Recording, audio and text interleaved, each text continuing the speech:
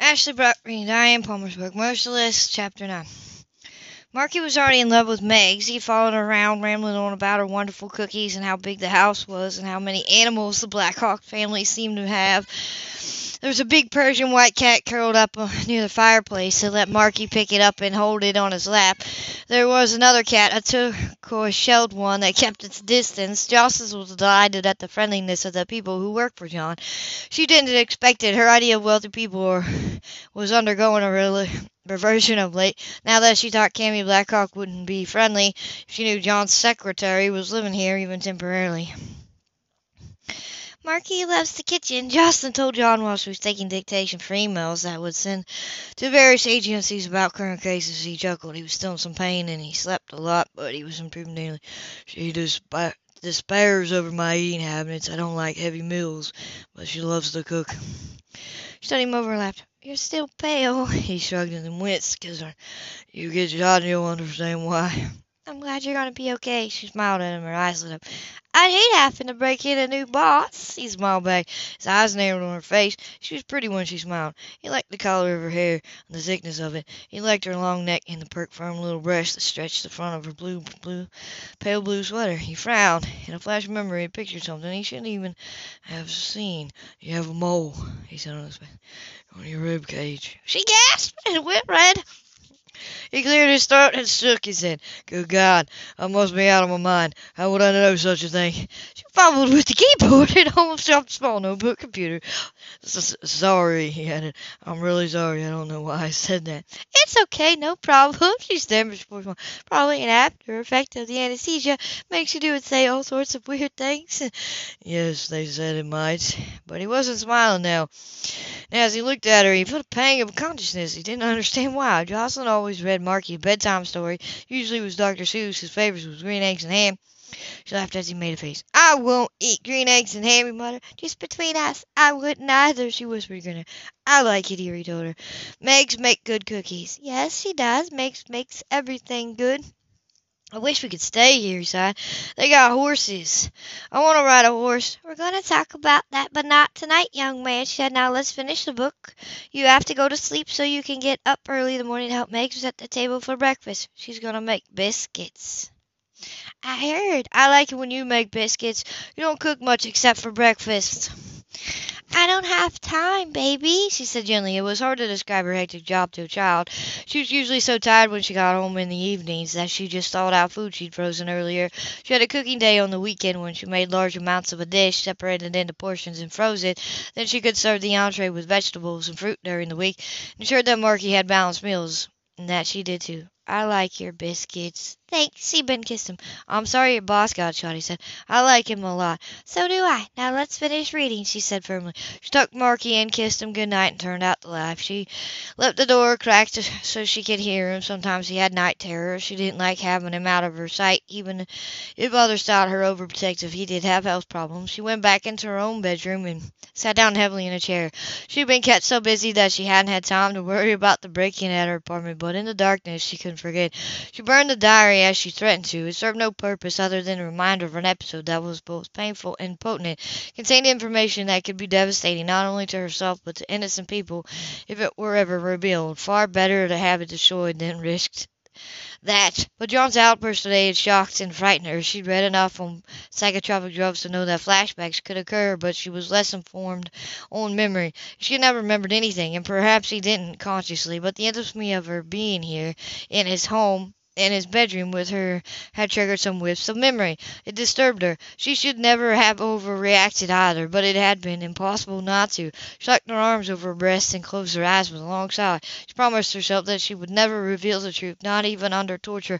But what if he remembered other things? What if it wasn't a fluke and he was regaining lost time? She sat up, leaning over. Surely life couldn't be so cruel after all she's been through. Couldn't end like this. She got up and paced. What would she do if he remembered? It would be a nightmare. And what about his family? How would they? Stop it, she told herself in a hoarse voice. Stop it. You're making a mountain out of a molehill.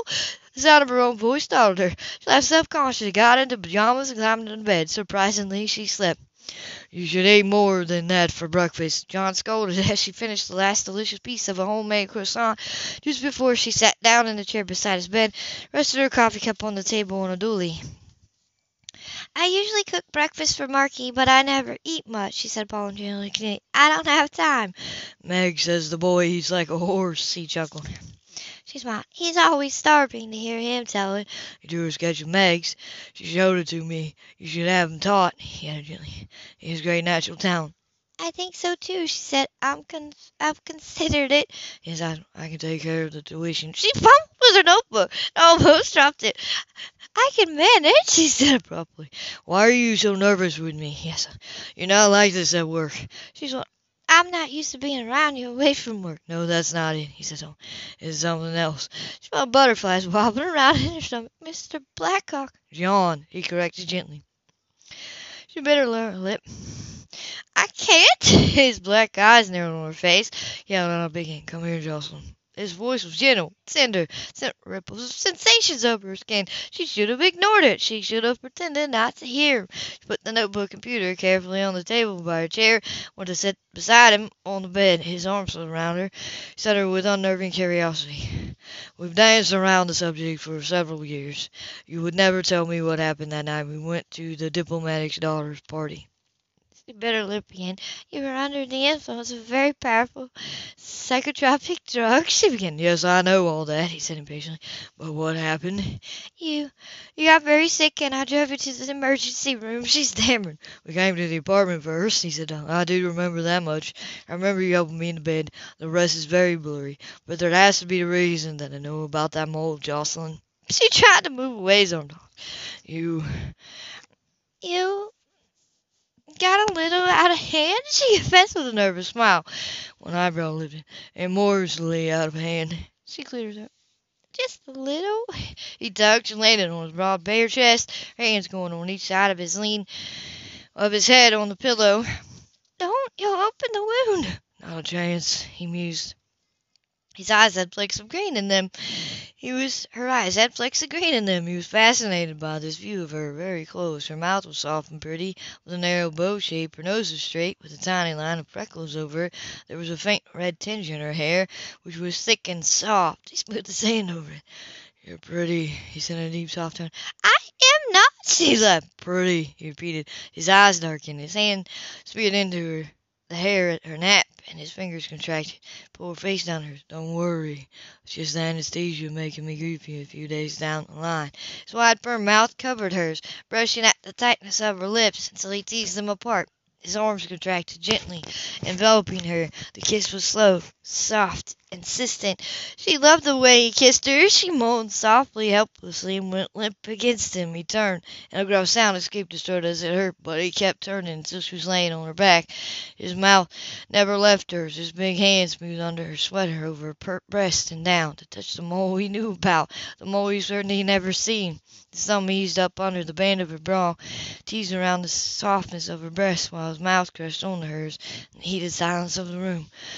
Dear God, he whispered hoarsely, fumbling at the catch behind her back. He found it, unsnapped it. His hands moved over her firm, soft little breast. His eyes were blazing as he looked at her, registering the helpless attraction, the utter delight in his touch. He touched the hard nipple, heard her gasp at the pleasure it kindled.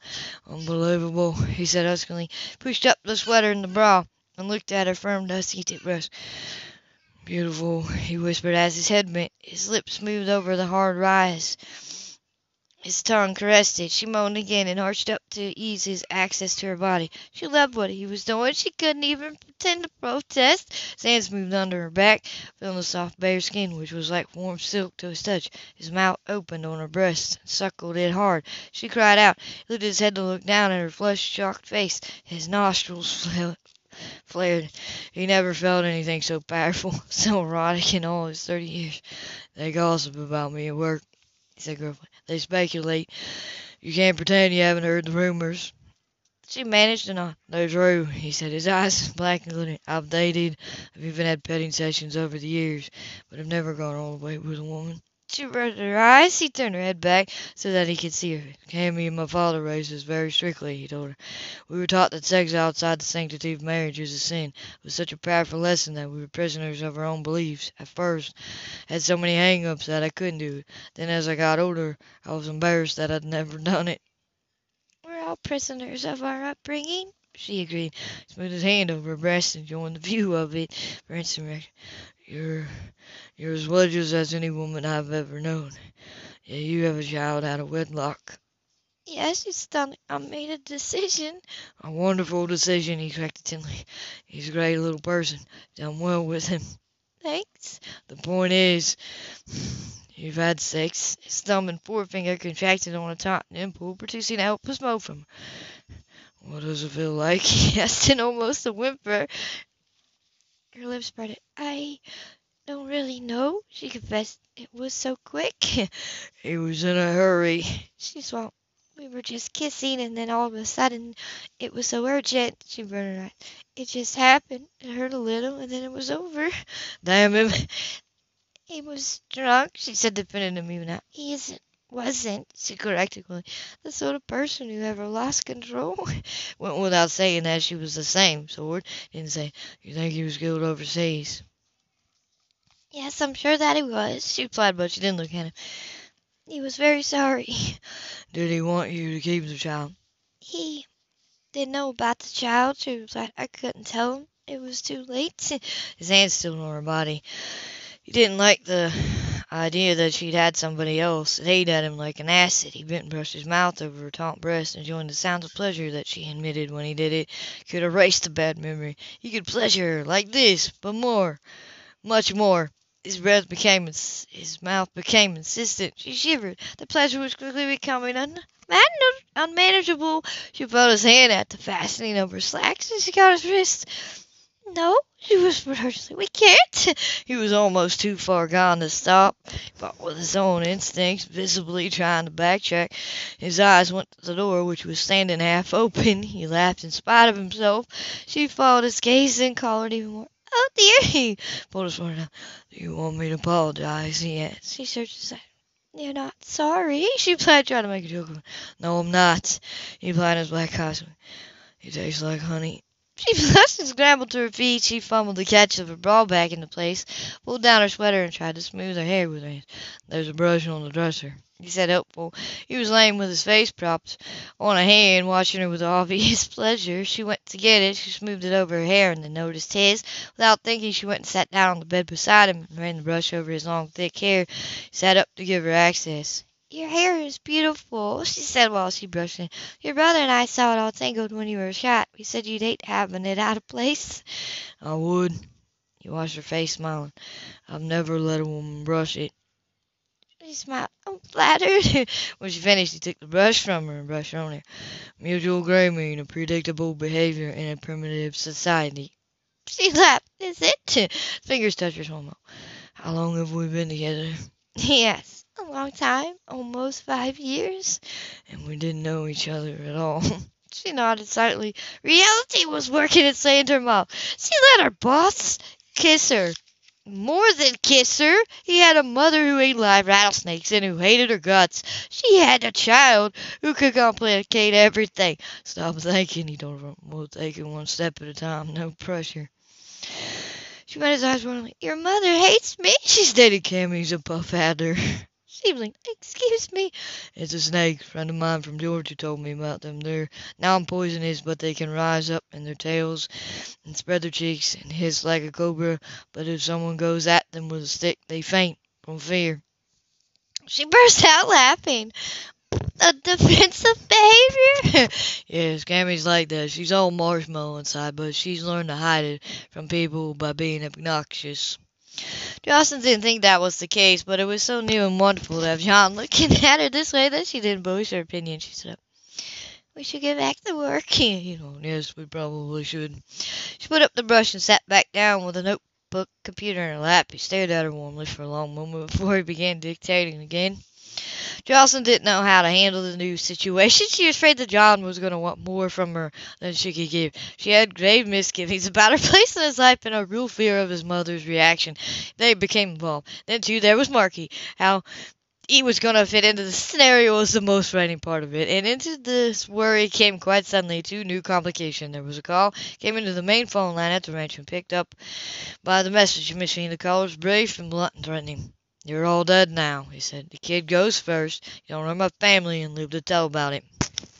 John heard it before the others did. He had a trace put on the call, but it came from a cell tower miles away, and they couldn't get beyond that. Called the local FBI office. They sent out a couple of men with electronic equipment to set up a network. Then Jocelyn made some phone calls and discovered to her utter shock that Harold Monroe had been formally charged with the murder of McHugh and Kilraven's little girl Melly. There was a witness who had come forward to offer testimony, a man who had been in the cell with Monroe and who had heard him brag about his part in the killing during his weeks in jail waiting for trial on the human trafficking charge that was dropped. Monroe had been stupid enough to tell the man about the murder weapon and his ingenuity in hiding it in the public place. The police, led by Rick Marquis, on a tip from John, who'd spoken to a contract, had subsequently searched the covert right outside the San Antonio Police Department and found the shotgun, the murder weapon, tucked it in the garage bag with Monroe's fingerprints on the stock of the gun. They said a stupid mistake, a very stupid mistake, but a stupid man who thought the police were too dumb to ever catch and convict him. John was in shock as well. None of them had ever thought that Harold Monroe, the idiot nephew by marriage of Jay Cooper, was even smart enough to use a shotgun, much less kill a child with it. All the evidence had pointed to Cooper's nephew, Peppy Hancock. It was the most convoluted set of circumstances John had ever seen in his years of law enforcement, and it went against the odds in every way. It was almost as if the charge had been contrived for some inexplicable purpose. John was worried about what his brother might do. Mac had loved his child very much. They were certain that a dead man, Dan Jones, had been involved in the murder, and Jay Cooper had been arrested and prosecuted for ingenuing it. Mac had even heard Cooper say that Peppy had been sent to ensure that the hit went down, but now it seemed there was another shooter. In fact, the main shooter, whom no one had suspected and who was just being charged. Monroe blamed John and even his secretary and her child for his getting caught. Jay Cooper had dangerous connections. The voice on the phone, which had to have been Monroe's, had promised retribution, and John couldn't afford to underestimate the caller's intent. So he called his brother reluctantly and asked him to get Rook to come to the ranch and provide extra backup. "I thought you liked him," Jocelyn said curiously when he told her about it. "I do, but he didn't look as if he did." He was remembering his mother's comment that Rook was unmarried and apparently interested in Jocelyn. He didn't want the competition, especially right now, in the beginning stages of a new breathless romantic relationship between them.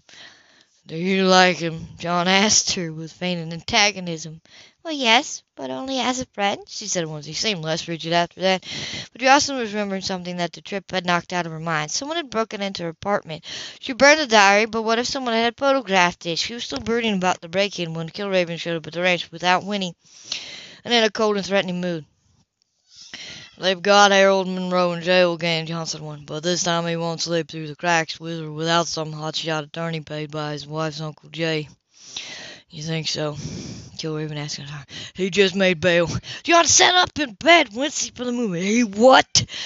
"He has contacts," Kilraven said honestly.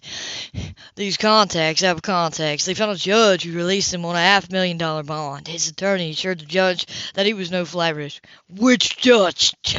John wanted to know. Kilraven named a young judge just elected to the bench's previous year. "Him," John said. "He signed off on a serial killer's bond on humanitarian grounds." Kilraven's eyebrows arched. It was unusual, to say the least, to have this somber and politically correct younger burger sound off about a judge or anyone connected to Jews. "He's naive for someone that intelligent," John Black. "Somebody, probably Harold Monroe, called here and made threats," he told his brother. "Most significantly, he threatened Jocelyn's son." Kilraven said, "Like the boy, don't you?" "Yes," John said at once. "He's intelligent and quite talented with an art pencil. I told Jocelyn he should have lessons." Melly liked to draw. Kilraven replied, his eyes somber. She recalled his daughter's last drawing before her tragic death. "She had talent," John agreed. "I'm sorry. I know it must sting to have another hand in Melly's murder revealed, but he won't get away with it in spite of the judge's little faux pas." "I'm not so sure. Jay Cooper has property down in the Caribbean. Monroe could fly down there and hide it up forever." Kilraven just smiled. What do you know that I don't? John demanded. Monroe has his own personal shadow, he said complacently. And no, I will not tell you who it is. Rook? John asked at once, glowering. Kilraven's eyebrows arched. I've got Rook watching Jocelyn and her son. He's here, John explained. Sat up straighter, whipped again as he looked around. He expected to find the man in his room. He's been here since they arrived, Kilraven informed him. He keeps a low profile so that nobody knows he's around till they need to know. If my employees miss him, several of them will be looking for new jobs, he said flatly. Kilraven chuckled. That old-timer of yours spotted him immediately and stuck a .45 revolver in his back. Rook said he almost had to change his pants. It was such a shock. Jack smiled in spite of himself. You know who that old-timer is? Of course I do, he grinned. I feel better knowing that. I don't like people walking around here under the radar. It has to be that way, Kilraven said gently. We can't put Jocelyn's child over risk. No, we certainly can't. I need to talk to her about the break-in at her apartment. John frowned. Do they have a suspect? Not unless you mean Harold Monroe, he said, or one of his cronies. No, it's about something in the apartment they might have been looking for. Rick Marquise can't get an expense voucher to fly up here, question her, so I'm standing in for him. The way he said it was just a little too casual. Really? John murmured, unconvinced. Really? Kilraven had a straight face. Why are you so suspicious? It's not like you to do favors for the police. He said, Rick isn't your typical detective. John thought about that and was like, no, he replied. He's not. She'll be in the kitchen, I imagine. She sees the Marquis meal before she has her own. I'll just pop in and have a word with her, Kilraven said. You sound like him. Him? Rook, he said. It made the man's name sound like a snarl. Kilraven had to fight back and grin. It was quite obvious to him that his brother was jealous of Rook, not because of the sort of work he did. I'll work on my accent, he replied. You're doing better, he added with genuine concern. Yes, it's just lower than I'd like. I want to get back to my office and make sure Harold Monroe doesn't leave the country before his trial. I'm going to make sure of that, Kilraven said quietly.